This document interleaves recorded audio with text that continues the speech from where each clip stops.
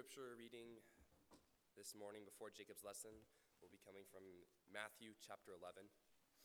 That'll be Matthew 11, verses 28 through 30.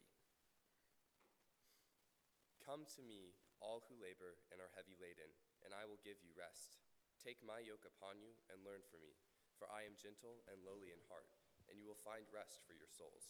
For my yoke is easy and my burden is light. You may be seated.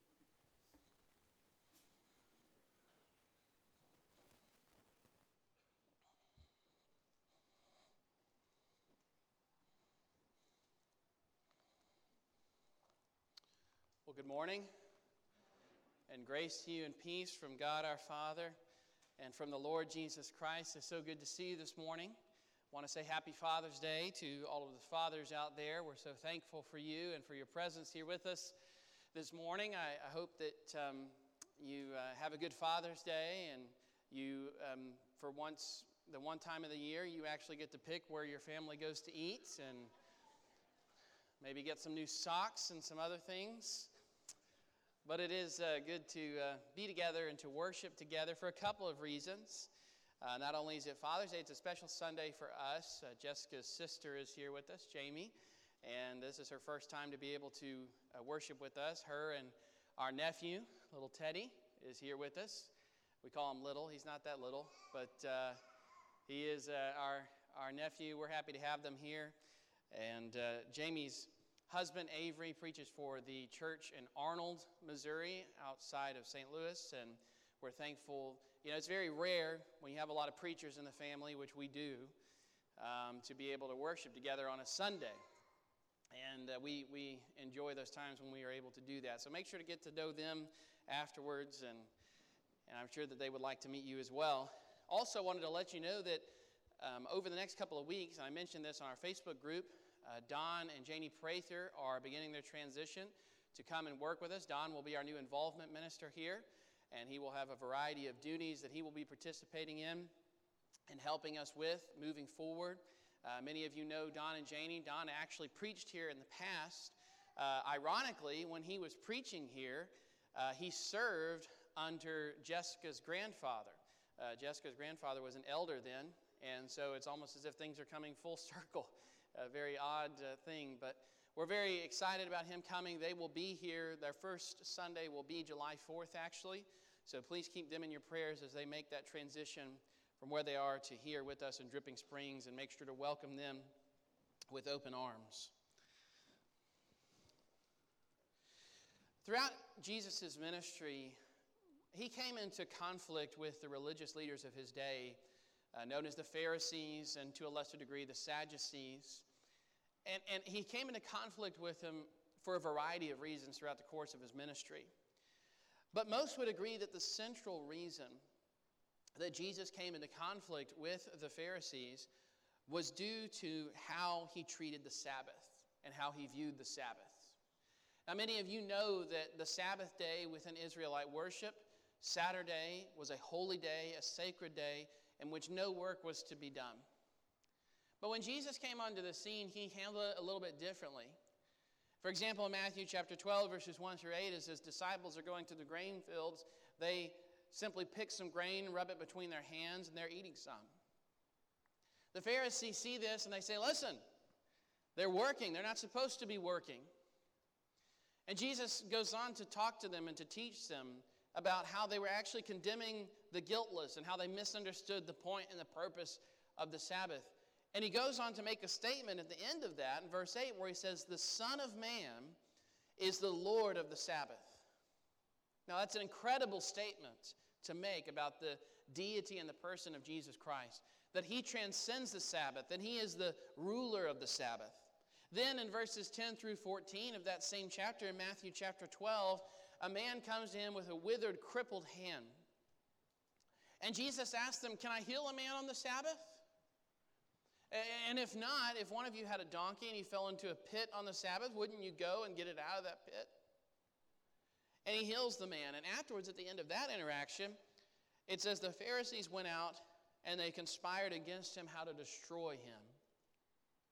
So it seems as if the contempt from the Pharisees began and centralized on Jesus' dismissal from their point of view of the Sabbath, or his disregard for the Sabbath.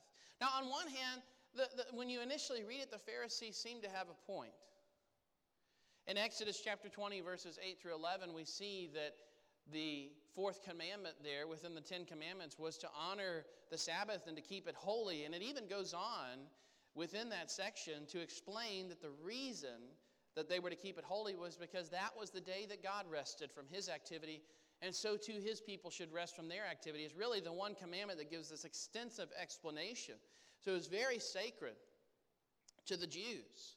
And if broken, the consequences for not keeping the Sabbath were pretty serious. In Numbers chapter 12, verses 32 through 36, a man is stoned to death because he was picking up sticks on the Sabbath. Now you might be thinking, really, picking up sticks? But it was more than that. He was laboring. He was gathering sticks to build a house or something of that nature, and he violated the Sabbath. He was actually stoned. So there are serious consequences to it. On the other hand, on the same token, as a nation, one of the reasons that the Israelites were disciplined by Babylon and by Assyria was because they failed to honor the Sabbath. You can see that in Jeremiah 17, verses 19 through 23. And so it seems, if you understand that background, that the Pharisees have a valid point. Listen, the commandments handle the Sabbath seriously. There's serious consequences to not keeping the Sabbath. And if we don't keep it as a nation, we're going to be disciplined by the Lord. And so for Jesus to dismiss that was a serious violation. But the question is that what he is doing? Is he dismissing the Sabbath? Now, interestingly enough, when you come to the New Testament writers, who the vast majority of them are Jewish men, don't really have anything to say about the Sabbath. They don't really mention it. Now, it's even more interesting because they will mention the other 10 commandments. They'll even list them. In Romans 13 and verse 9, for example, it talks about the commandments that are expected to be kept and not murdering and how all that's fulfilled within loving your neighbor. And so they'll list these other commandments, but they won't list the Sabbath, which is very interesting. In fact, they will even condemn those who judge others for not keeping the Sabbath in Colossians chapter 2 and in verse 16. So how do you make sense of all of this? Are we to celebrate the Sabbath as Christians? Are we violating God's will by not practicing the Sabbath? That's a serious question. As was previously viewed by, that's a serious question that we need to be asking. Is Sunday the new Sabbath? These are questions that we probably don't think about much anymore, but there's something, if you're familiar with Scripture, we should think about. Because it is odd, and it should be odd to you that there was this day that was treated in this way, so sacredly, and then you come to the New Testament, and Jesus treats it very differently, and the New Testament writers hardly say anything about it. But I think that we find the solution to our problem in something that Jesus stated in our study of Matthew, in Matthew chapter 5 and verse 16. Because in Matthew chapter 5 and verse 16, Jesus says there, "Do not think that I have come to abolish the law or the prophets. I have not come to abolish them, but to fulfill them." Now, we previously talked a little bit about what that concept of fulfillment meant, and that sermon's on the website, and you can go and listen to that if you desire. But essentially, the concept of fulfillment was that the law and everything in it was pointing towards something greater. It was pointing towards something better. In fact, in Colossians chapter 2, right after saying, listen, you can't judge other people for not keeping the Sabbath and condemn them for not keeping the Sabbath, right after he says that, in Colossians 2 and verse 17, Paul says, these were a shadow of things to come, but the substance belongs to Christ. That is, these were training wheels. These were pointing towards something greater.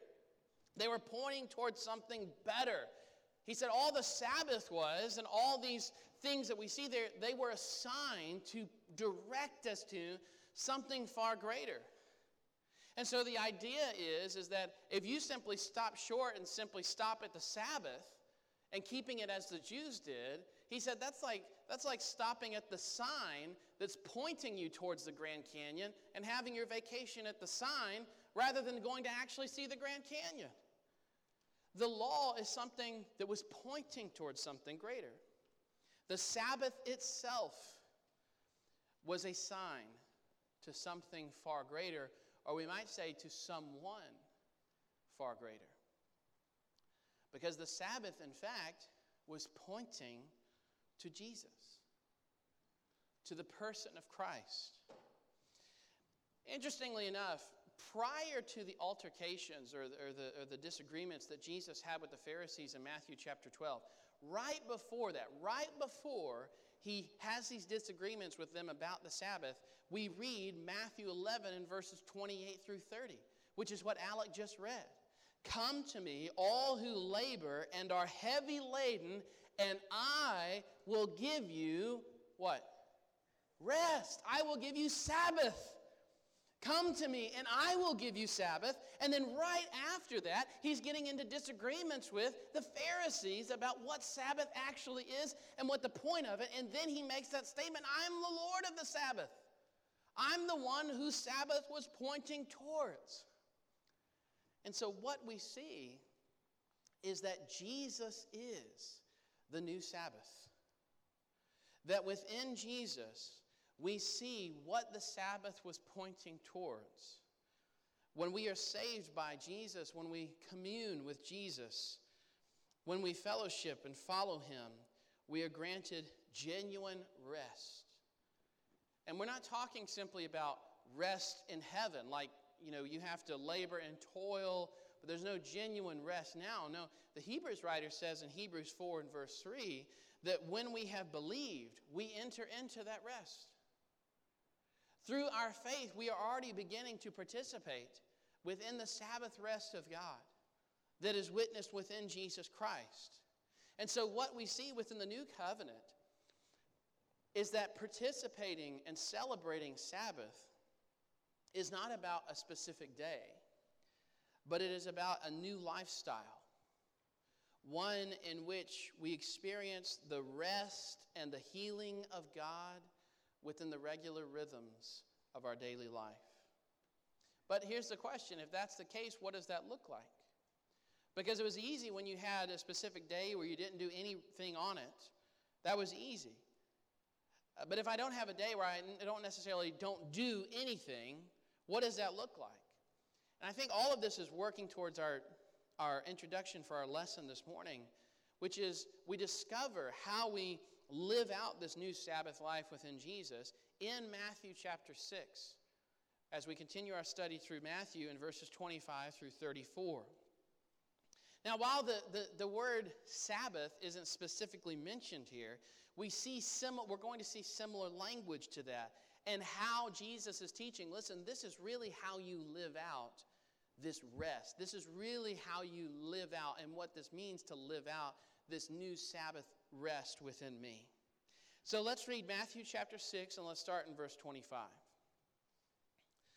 Therefore, I tell you, do not be anxious about your life, what you will eat, what you will drink, nor about your body, what you will put on. Is not life more than food and the body more than clothing? Look at the birds of the air. They don't sow or reap nor gather into barns, and yet your heavenly Father feeds them. Are you not of more value than they? And which of you, by being anxious, can add a single hour to his span of life? And why are you anxious about clothing? Consider the lilies of the field, how they grow. They neither toil nor spin. Yet I tell you, even Solomon in all of his glory was not arrayed like one of these.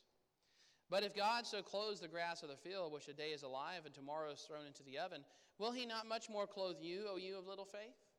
Therefore, do not be anxious, saying, what shall we eat, or what shall we drink, or what shall we wear?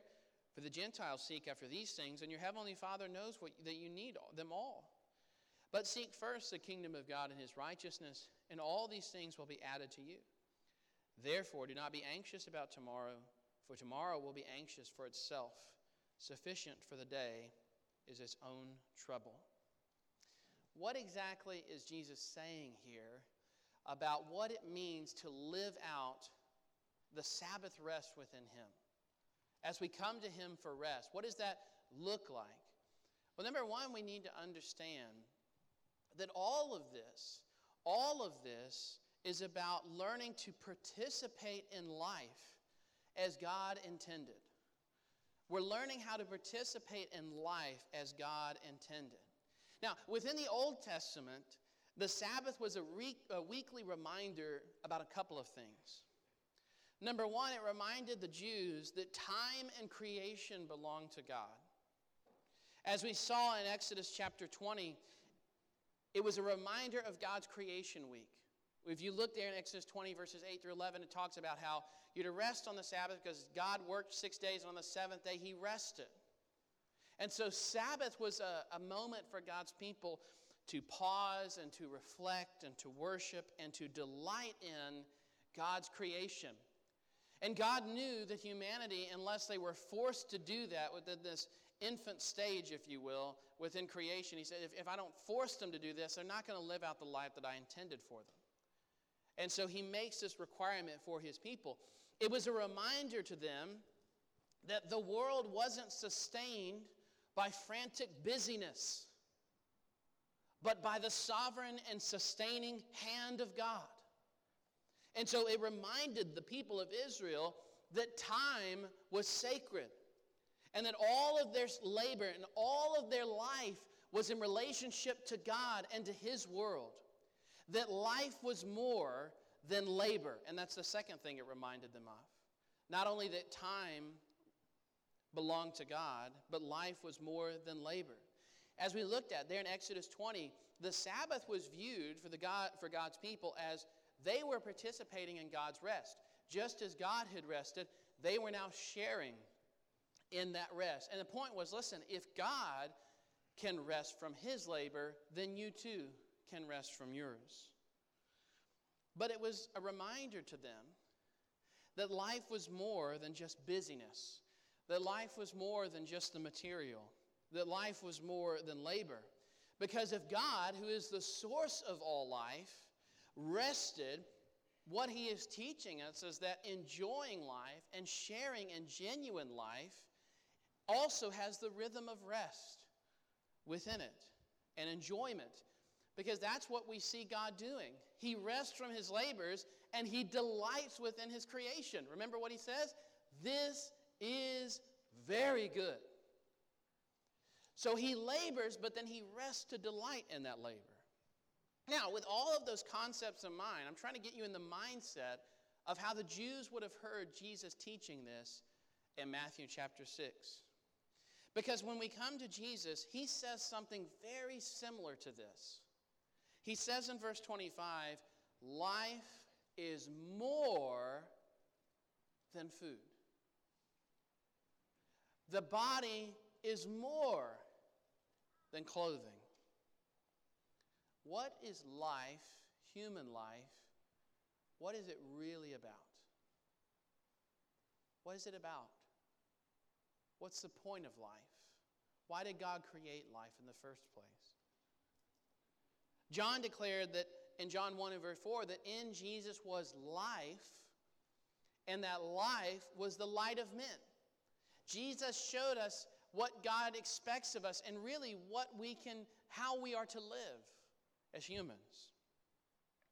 And so what Jesus says in Matthew 6 and verse 24, or 25 rather, is that life is more, notice more, than just getting up, eating breakfast, going to work, taking a lunch break, going back to work, eating dinner, going to bed, and then repeat. He says life is more than that. Now, it's certainly not less than that. If you don't eat, if you don't drink, you're going to have some issues. If you don't wear clothes, you're going to have bigger issues. So life isn't less than that, but it is certainly more than that. Jesus says there's more to your life. There are greater things worth pursuing. Now, that's not to say that work is bad, because work is not bad. In fact, work was a part of initial creation. In Genesis 2 and verse 15, God placed Adam in the garden to tend and to keep it.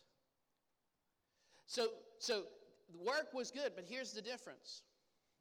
In the garden, there was a purpose to his work. Adam was not just working for the sake of work. There was a purpose to it. He was spreading God's reign. As an image bearer, he was spreading God's goodness and God's kingdom throughout creation, as he was told to do along with his wife Eve in Genesis 1 in verse 26 and 27, to subdue the earth and have dominion over it. And that played a part. That is connected to him tending and keeping the garden. And so he had a purpose to his work. And then number two, he had perimeters around his work. The work was never the central goal. He was not working just for the sake of work. Instead, he was also enjoying and walking with God and using his work to magnify God, which is what the Sabbath reminded them of, which, by the way, is tied to creation itself. It's within Genesis that we discover the Sabbath, not Exodus. But in today's world, work often has neither. Work is often toil, which is a consequence of the fall, by the way. He was told to tend and to keep the garden, and then after the fall, he says, in the sweat of your brow, you're going to toil. There's going to be thorns and briars and things of that nature. But in today's world, work and labor often have neither. They neither have a purpose or perimeters. And therefore, life becomes this twisted and pointless pursuit of simply labor for the sake of labor and labor for the sake of money for my own consumption. And we often refer to this as a hamster wheel because it's nonstop. But within Jesus, within the new Sabbath, we witness the reclaiming of life as God intended for it to be. We see the beauty of living generously, of living freely, of recognizing that life does not consist in the abundance of stuff, Luke chapter 12 and verse 15.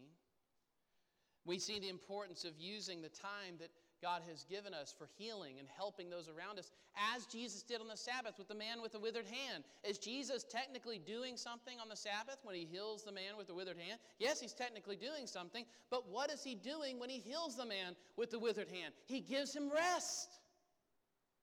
The whole point of the Sabbath. And so we see within Jesus that the Sabbath was pointing towards Jesus. And the Sabbath was all about teaching us as humans to live life the way that God intended for it to be.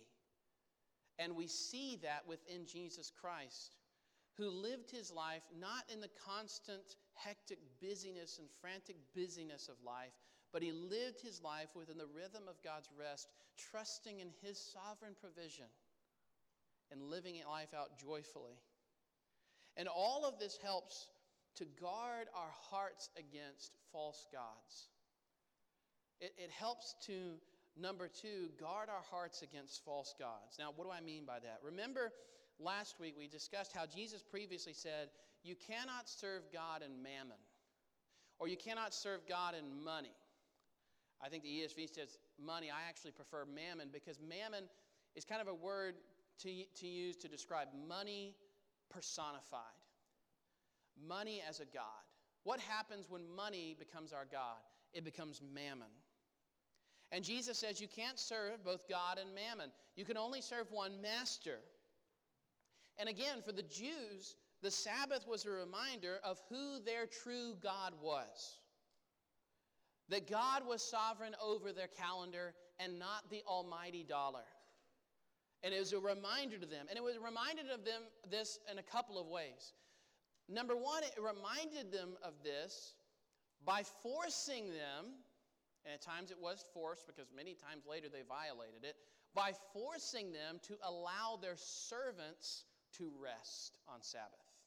If you go back to Exodus 20 and verse 10, the law was not simply, hey, you get to rest and your servants get to do all the work.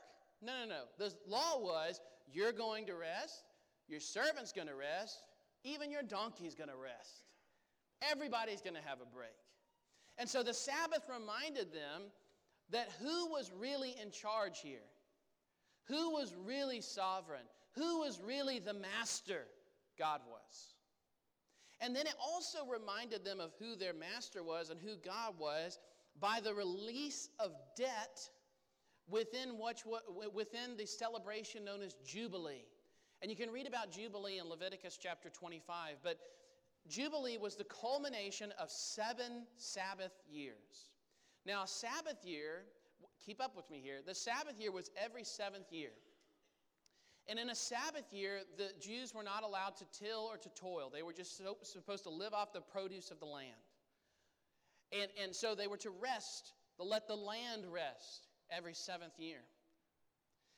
But every seventh year, every 50th year, after that next year would be sanctified, that 50th year was called the year of Jubilee.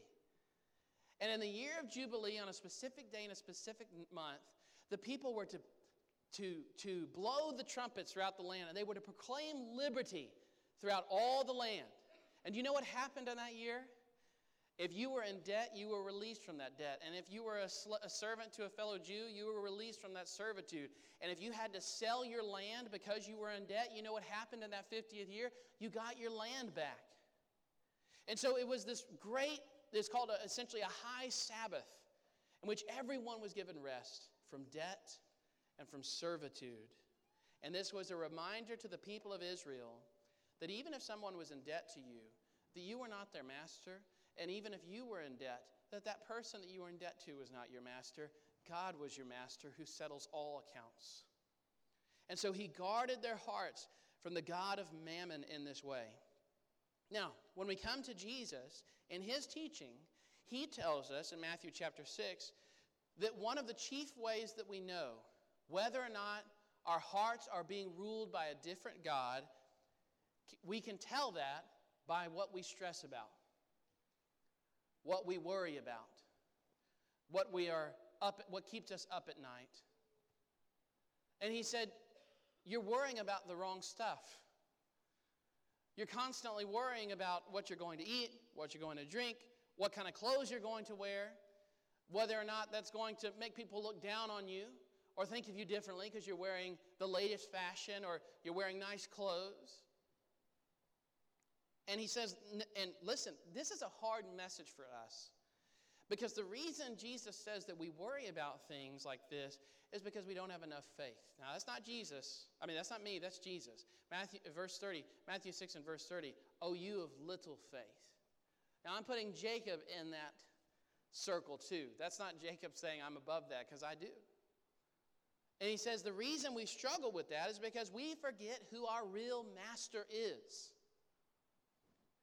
That he provides for his own. He says the birds and the flowers are taken care of. Don't you realize God's going to take care of you?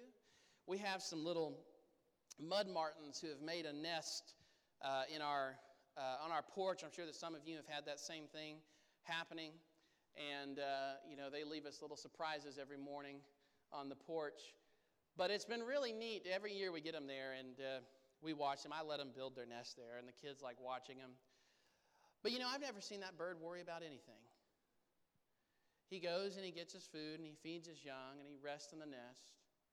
And there was a day when I was just watching this bird and I thought to myself, he's not worried about his bank account at all. He's not worried about his mortgage. He's not even worried about tomorrow. He's focused on the day. And that's the illustration that Jesus uses here. He says, don't you realize that you're worth your weight in birds? Don't you realize that if God values the sparrow, he values you? And so he wants you to enjoy that same freedom as his follower.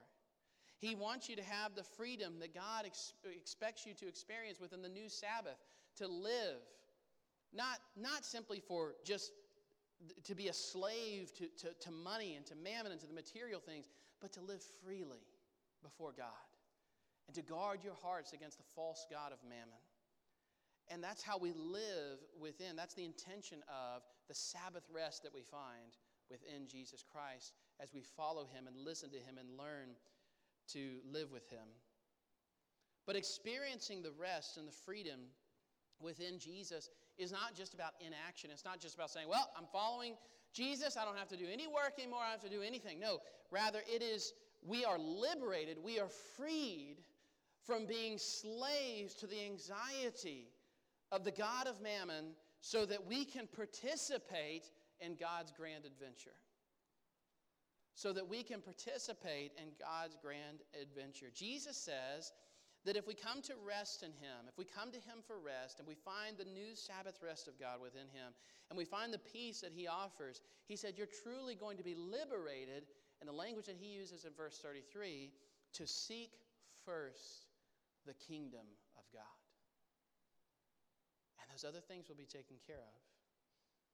And this is really where we get to the heart of the Sabbath concept. Because Jesus isn't denying the need for food and water and for clothing. Notice He says, you seek first the kingdom of God, and those things will take care of themselves. He's not denying the necessity or the importance of those things. But He's saying, again, there's something greater. Now, generally speaking, we use this verse. It was used often when I was growing up to encourage people to prioritize worship. It was mainly focused on, listen, you need to seek first the kingdom of God, therefore you need to be at worship as often as you can be. I completely agree with that. I think that if we're truly seeking first the kingdom of God, we're going to be communing and participating with His people as often as we can be. Completely agree. But I think there's much more to it than that. Because whenever Jesus says you are to seek, think about that word seek for a moment. It's far more than just coming somewhere on Sunday for an hour or two. But rather, it speaks of discovery, being inquisitive, activity, and even the word that I like to see there is adventure. You are to seek the reign of God. You are to seek the kingdom of God. And whenever Scripture speaks of seeking God or seeking the kingdom of God, it means that we seek out His reign and we seek Him personally. In Psalm 27 and verse 8, the psalmist says, you have said to me, seek your face, Lord. And my heart says to you, your face, Lord, will I seek. And so this is about a lifestyle, a life in which the grand pursuit of humanity is to seek and commune and share in fellowship with God Himself. This is what it means to seek first the kingdom. And this is the key and purpose and the meaning to life, the meaning to labor, that we are seeking the face of God in all that we do, that we are seeking the glory of God in all that we do, that we are image bearers who, yes, participate in labor and in work, but we do it as partners with God. We are seeking to show God's beauty and God's goodness and God's love in everything that we do, realizing that He is our master and we are not slaves to stuff. And so this was the reminder of the Sabbath to Israelites, and it's how we are expected to live within Jesus Christ. We are to be turning over rocks in our daily life to find God's presence and person, to commune with Him, to live within the fullness of His love, and to show that to others. This isn't just about church work. This is about all work. This means that no matter what you do, no matter what work you're doing, you seek to show God's character in all of your labor. Through excellence and imagination and creativity and beauty and character, you do all to the glory of God. As Paul says in 1 Corinthians 10 and verse 31, whether you eat or drink, do all to the glory of God. And as you participate, my job, as monotonous as it can be an avenue to show God's goodness and God's love. And that I am participating in God's adventure even at my desk job. Because as I am working in that desk job and I'm refusing to allow it because of the peace and the rest that I found in Jesus Christ, it's not my master, and I'm using my job now as a means to extend God's kingdom and His reign, and to heal and to help those around me. This is what living within the new Sabbath really means. But what does it look like practically? What does that look like practically when I'm liberated and freed to participate in God's grand adventure, in which I'm guarding my heart against the god of mammon and living life as God intended it? What are some practical ways? Because we are essentially within Jesus Christ, as we come to know Him more, we are living within a perpetual Sabbath. We're learning to trust in Him more every day and come to find His rest, learning to delight in God's creation and reign on a daily basis. But that doesn't mean there aren't practical things. So what are some practical things? Number one, We should set boundaries around our busyness. We should set boundaries around our busyness. And I didn't intend for this necessarily to be a Father's Day sermon, but I think it's pretty appropriate.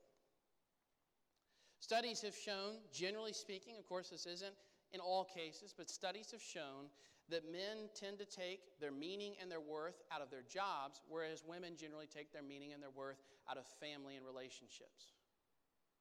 And that's shown in the fact that men generally work longer hours and they get consumed by that.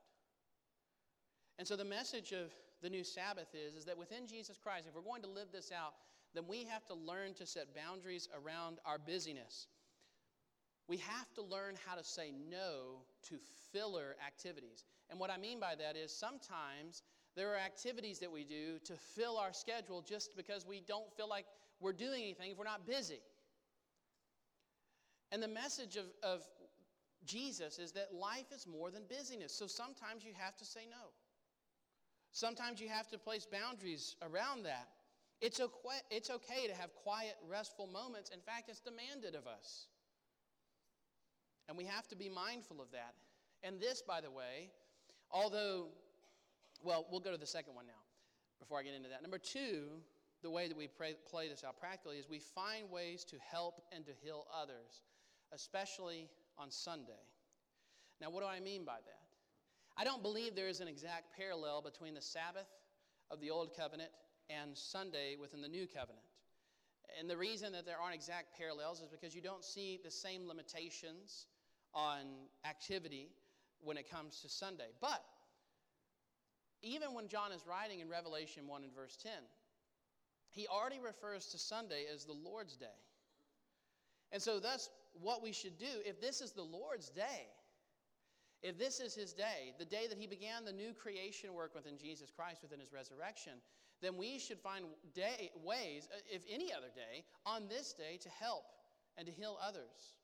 Because that's exactly what we see within our Savior, Jesus Christ. It's not an excuse to, work on Sunday, just to say, I don't have those restrictions, so I can do whatever I want.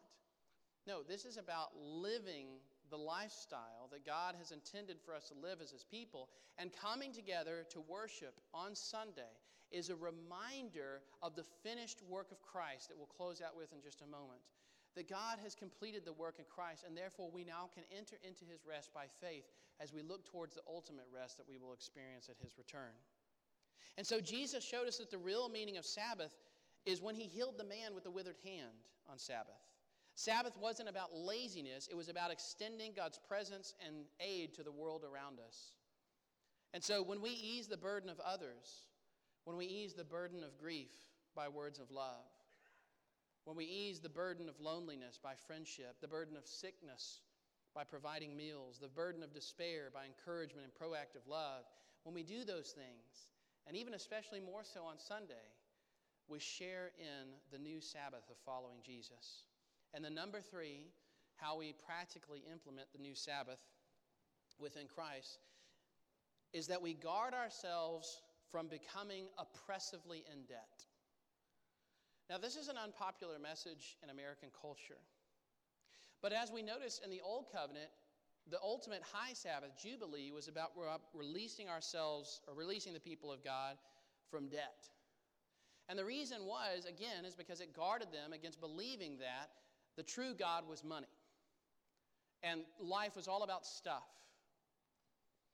And yet, if we are going to live within the new Sabbath and treasure Jesus above all else, we should guard ourselves against oppressive debt for the same reason.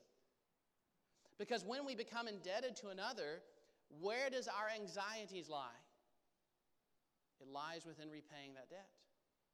And this is why Paul says in Romans 13 and verse 8, "Owe no man anything." Now, in the past and previous generations of the church, debt was something that was constantly preached against.